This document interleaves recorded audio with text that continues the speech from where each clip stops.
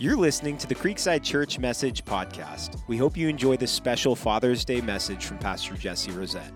For more information, please visit our website at www.creekside.org. Good morning, Creekside. Good morning. How are we doing today? Happy Father's Day. So thank you for joining us. As Pastor George said, I am Pastor Jesse, and I have the privilege of sharing with you this morning. And so, as much as I don't want to be cliche, it's that kind of day. So, I think you know what we're going to be talking about this morning. So, as most of you know, that's right, it is International Picnic Day, right? Woo! Yeah. It is also International Sushi Day and International Panic Day, according to that's nationaldaycalendar.com. So have fun celebrating those. I'm not sure how you celebrate National Panic Day, but now you know. Fun.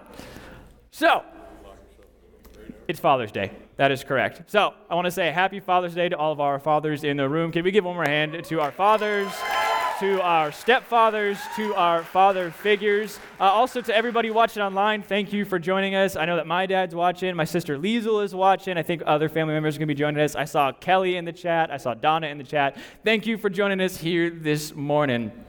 Fathers, we love you. We are happy to celebrate with you, and I'm glad that you made it to church this morning because I had to comb through dad joke books and websites for weeks, and you'd think that they'd be funnier. So, I did my best. Thank you for being here. Thank you for participating. So yes, we are talking about fathers today. This is just a fun fact. Did you know that in the Gospels of Matthew, Mark, and Luke, God is referred to as Father somewhere around 65 times. But John wins. His Gospel alone refers to God as Father more than 100 times. I just think that's interesting. In the Old Testament, not quite as much, maybe 15 times or so. He's talked about like a father, but never actually called father. It's much more important to the New Testament. But we can clearly see that fatherhood, that father figure, that is important in Scripture. Now, like I said, we have fathers, we have stepfathers, we have father figures, and while each can operate in their own unique ways, one of these stands out apart from the others, the way that I see it, and that would be the specific, that father figure. The father figure. What is a father figure? It's a great question. Glad you asked. Dictionary.com says a father figure is an emotional substitute for one's father, especially one who fulfills parental function such as protection, authority, support, etc. So as I see it, there are three kinds of father figures. For many of us, our father figure is our father, that's wonderful. Praise the Lord for that. That would be number one. Your father is your father figure. For some of us, we may have a father, but they aren't much of a father figure, and that's difficult. And I understand that some of us in this room might be able to relate to that, but that would be number two for us. And this one, you might have a father figure, right? There's no biological relation there, where they don't have kids, but they act like you are theirs, and he is yours, and you become each other's family, right? That's number three. And these chosen relationships, they can sometimes feel more precious and powerful than blood, right? I know a lot of families that are made up of all different kinds of people, right? No one is related, but they're all family. But it seems like anyone can be like a father. Anyone can be like a father. And if we don't have one, we look for him somewhere else. That's how important a father-child relationship is. If we don't have it, we seek it. We look for it somewhere else. And study after study shows us that the relationship between a father and a child is incredibly valuable in the development of the child. Fathers, they parent differently. They teach differently, they play differently, they prepare their children for the world differently. Of course, none of this diminishes the value of a mother's parenting, but you already had your holiday. Don't be selfish. We're talking about dads today. There's no denying that a father's role is crucial in a child's life. And you know what? Not just a child's life. I may not have been around as long as some people, but as an adult, I still need a dad. I still crave that approval and that affection, that attention from dad. It's incredible how powerful our emotions are towards our parents. There are a few other kinds of relationships that can bring so much joy and at the same time can bring so much pain. There's this deep connection to the ones who brought us into this world. A little transparency from me. My immediate family has been changing a lot in the past year and a half. Big changes, some good and some bad. I've got a lot of emotions about all of it. And amidst my frustrations, my confusion, all I could do was go to Jesus. That's all I could do. I had some difficult decisions that I needed to make, and I had to set aside the emotions I was feeling, the things that I wanted to do, and I had to ask Jesus, what should I do? Not what I want to do, what should I do in this situation that I find myself in? So if you follow Jesus for a while, you know that when challenges come in life, God always works it for good. Time and time again, I see how God takes terrible situations and he makes them beautiful. Every single time I come through something and get on the other side and I'm able to look back and I'm going to say, oh, I see what you did. I see what you're doing. But every once in a while, something comes just right out of left field and I find myself saying to God, good luck with this one. Right? I don't know how you could possibly work this for good. How are you going to make something beautiful out of this? So some of you may know that my parents, they were divorced last year. And as you may know, divorce tends to shift family dynamics a little bit. And then later into last year, my mom remarried, so I now have a stepdad as well. Hello, Aaron, and two wonderful stepsisters. Like I said, there's amidst the bad, there is some good as well. But I've been working through my relationship with my dad as it has changed. Not only that, but I'm discovering what it means to have a relationship with a stepdad. And now I don't want, you hear me, I don't want the things I'm going through, my family issues, I don't want this to be the focus for this morning. I just want to share with you. I want to share with you what I've been walking through so I can better share what my Heavenly Father has been teaching me through it. Right? I just want you to understand where I'm coming from. And really, that's what this is going to be. I just want to share with you a couple of things that God has been putting on my heart. And as I was preparing for this morning, I was asking God, what is it that I need to share? How is it that you can use what I'm walking through to encourage and challenge the people who are going to be here? So I'm learning a lot. But I have two things specifically that I want to share with you, and through it, I want you to be encouraged and I want you to be challenged. Of course, I'm focusing on fathers here, but this is something that every single one of us can hear and respond to. So here's the first thing I want to share with you this morning. Simpler is often better. Simpler is often better. There's a verse I'm going to share with you, but I want to explain the context before we get to it. So it's from the book of Micah in the Old Testament. And in this passage leading up to this verse, we see that Israel has been disobedient to the covenant agreement between them and God is holding them accountable. It's a really interesting way that the prophet Micah wrote this, because he sets up a sort of courtroom scene between God and Israel. And God is bringing his grievances, the things that he has against the people.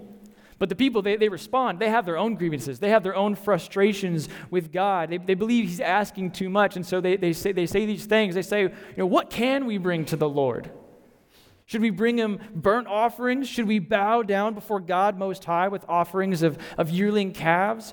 Should we offer him thousands of rams and 10,000 rivers of olive oil? Should we sacrifice our firstborn children to pay for our sins? There seems to be this kind of this bitterness, this kind of resentment almost built up towards God. The people, they feel exasperated and afflicted, but here is God's reply in Micah 6:8. It says this, "Know, O people, the Lord has told you what is good, and this is what he requires of you, to do what is right, to love mercy, and walk humbly with your God." And in this moment, God shows us that he's not about the grand ritual. He's not about fancy words. He's not about perfection in us. No, he simply tells us that he wants his people to do what is right, to love mercy, and to walk humbly with him.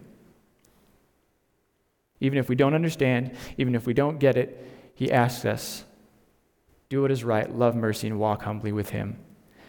So this is clearly how every follower of Christ should behave, right? But fathers, I believe, set a special example for their families. Simpler is often better. So a big vacation, a new car, college tuition, toys and trinkets, they're all great things. Wonderful. Who doesn't love to give a good gift? But they are no substitute for a father who values the simple and does the simple well. I feel like it might be the same for many of us, but for my early years, my dad was my hero. So I paid attention to him and what he did, because how else was I going to be just like him when I grew up? So I watched. And I owe so much of who I am to my dad. Of course, that's literal. I've been told I'm a copy-paste of him my entire life. You think I look young? I've been asked if he's my brother for years. Right? This is my dad. This is Tom Rosette. So from my early years, these are the things that stand out in my memory, and I just wanted to share these things with you. This is what I remember and what I value. My dad got up early to read his Bible. A lot of times he was up way before I was because he had to get to work, but especially on days when he didn't have to be somewhere right away or didn't have to be somewhere till later, I'd get up and I'd see him sitting on a couch or sitting on a chair with a lamp on, reading his Bible. He had a black leather-bound New King James version that was missing the bottom half of the first page or two. He told me that was my fault. Apparently I got a hold of it as a baby and ate the pages. Took putting the Word of God in me literally, right? Made me who I am. He would take me to work with him at times, and occasionally, we'd be walking through, Home Depot to get some stuff, or we'd be on the job site, and he's trying to solve these problems, and I would hear him like praying to himself, quietly.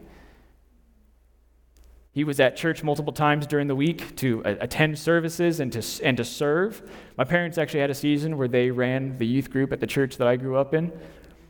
My dad, he traveled a lot, but specifically to minister to people all over the world.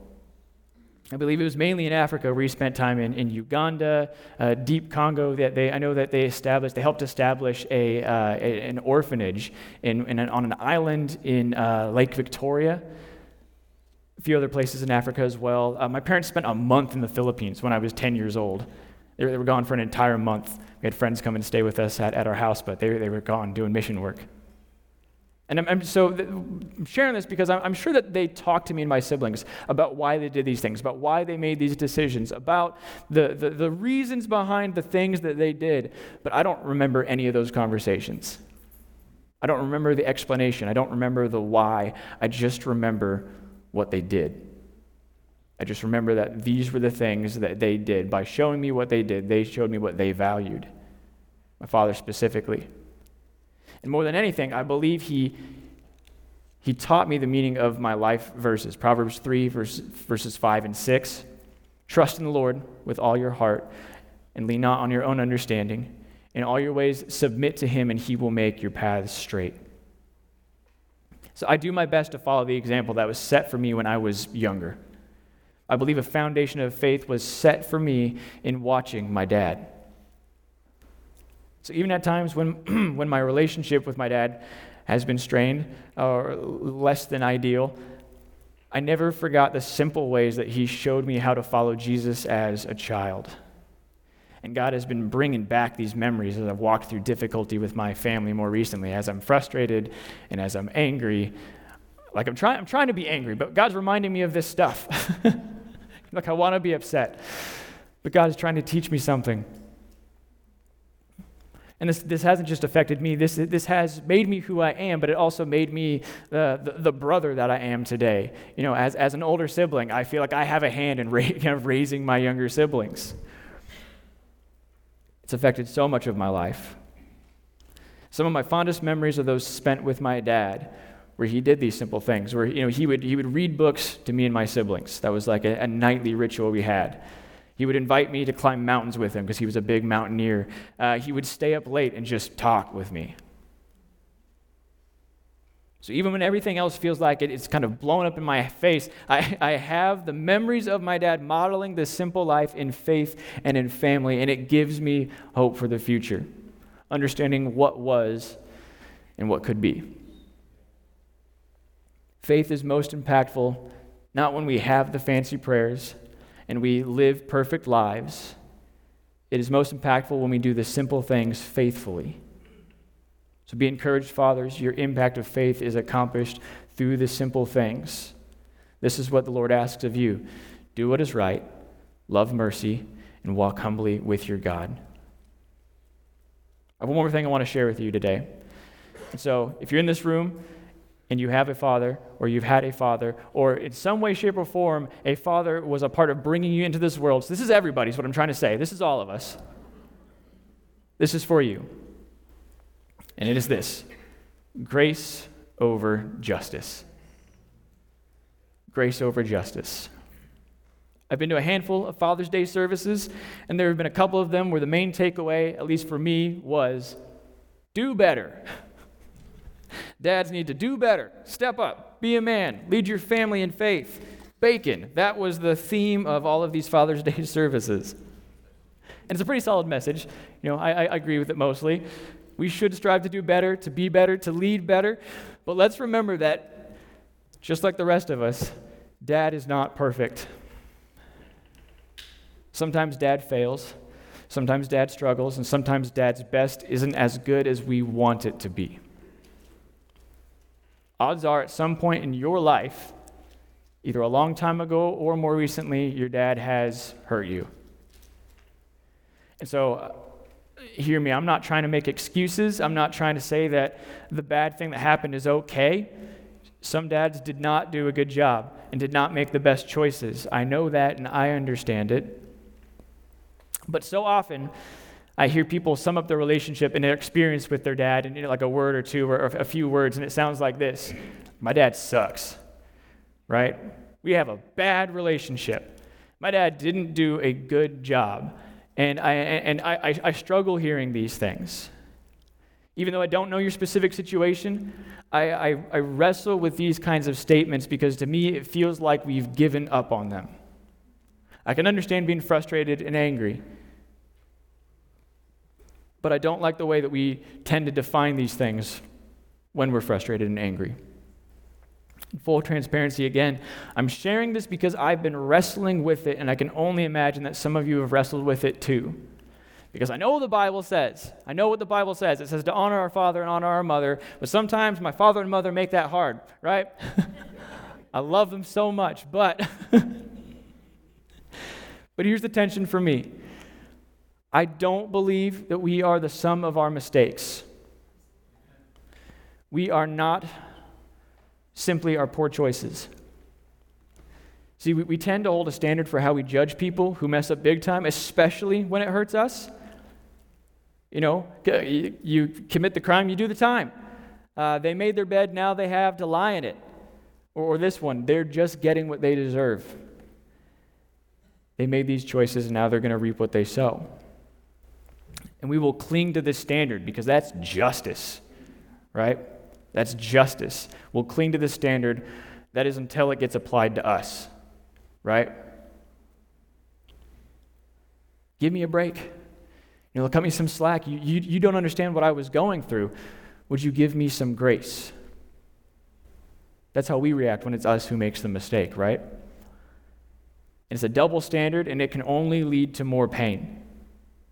Grudges and unforgiveness can only harm us. I've heard it said, unforgiveness and grudges, it's like drinking poison and expecting the other person to die, right? You're just harming yourself.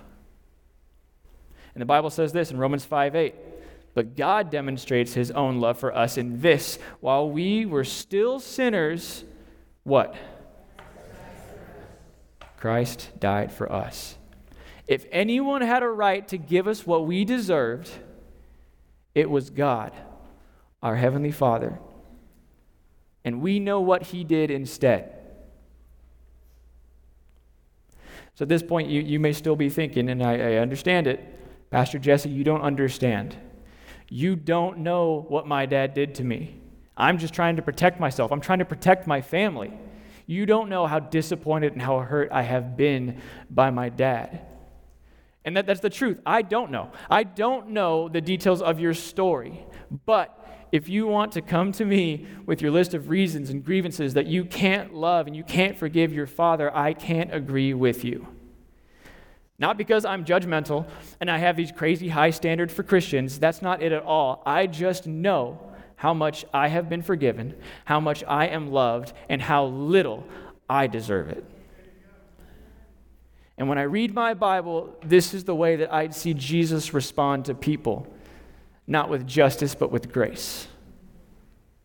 Jesus says this himself, Matthew 5:7, "Blessed are the merciful, for they shall receive mercy." Grace is unmerited favor. And if we have willingly accepted it, then we also are called to give it. I mentioned that we have powerful emotions connected with our fathers, and that's why it's so important to find ways to forgive, because that powerful of a negative emotion is only going to get worse if we don't let Jesus heal us of it. It can be a wound that harms us the rest of our life if we don't find ways to give it to Jesus. So it comes down to choice, is really what I've been learning. It comes down to choice. For fathers, do you know when your faith is most impactful? It's not when you have those special prayers and you show up to church. It's when you do the simple things faithfully. When you act and you do what you believe. That is where your kids are going to see it and they're going to remember it. And for everyone who has or has had a father, have grace with your father. Remember that he, like us, is a human being, and humans fall short of the glory of God. And because we know that, we can love them and we can forgive them the same way that Christ has loved us and forgiven us. Because we understand, it's not if someone fails, it's not if someone messes up, it's when. We already know that it's going to happen. Ask God for the grace to give. I hope you leave here feeling encouraged and a little bit challenged, but knowing that our Father in heaven loves you dearly and there's no better Father than him. That is the example that we are trying to follow. And as Christ's followers, we have to do as Christ did, which is difficult because we want what we want. God is showing me that there is a much better way, and that is to choose the simpler things in life and to choose to have grace over mercy. Would you stand with me this morning and allow me to pray for you?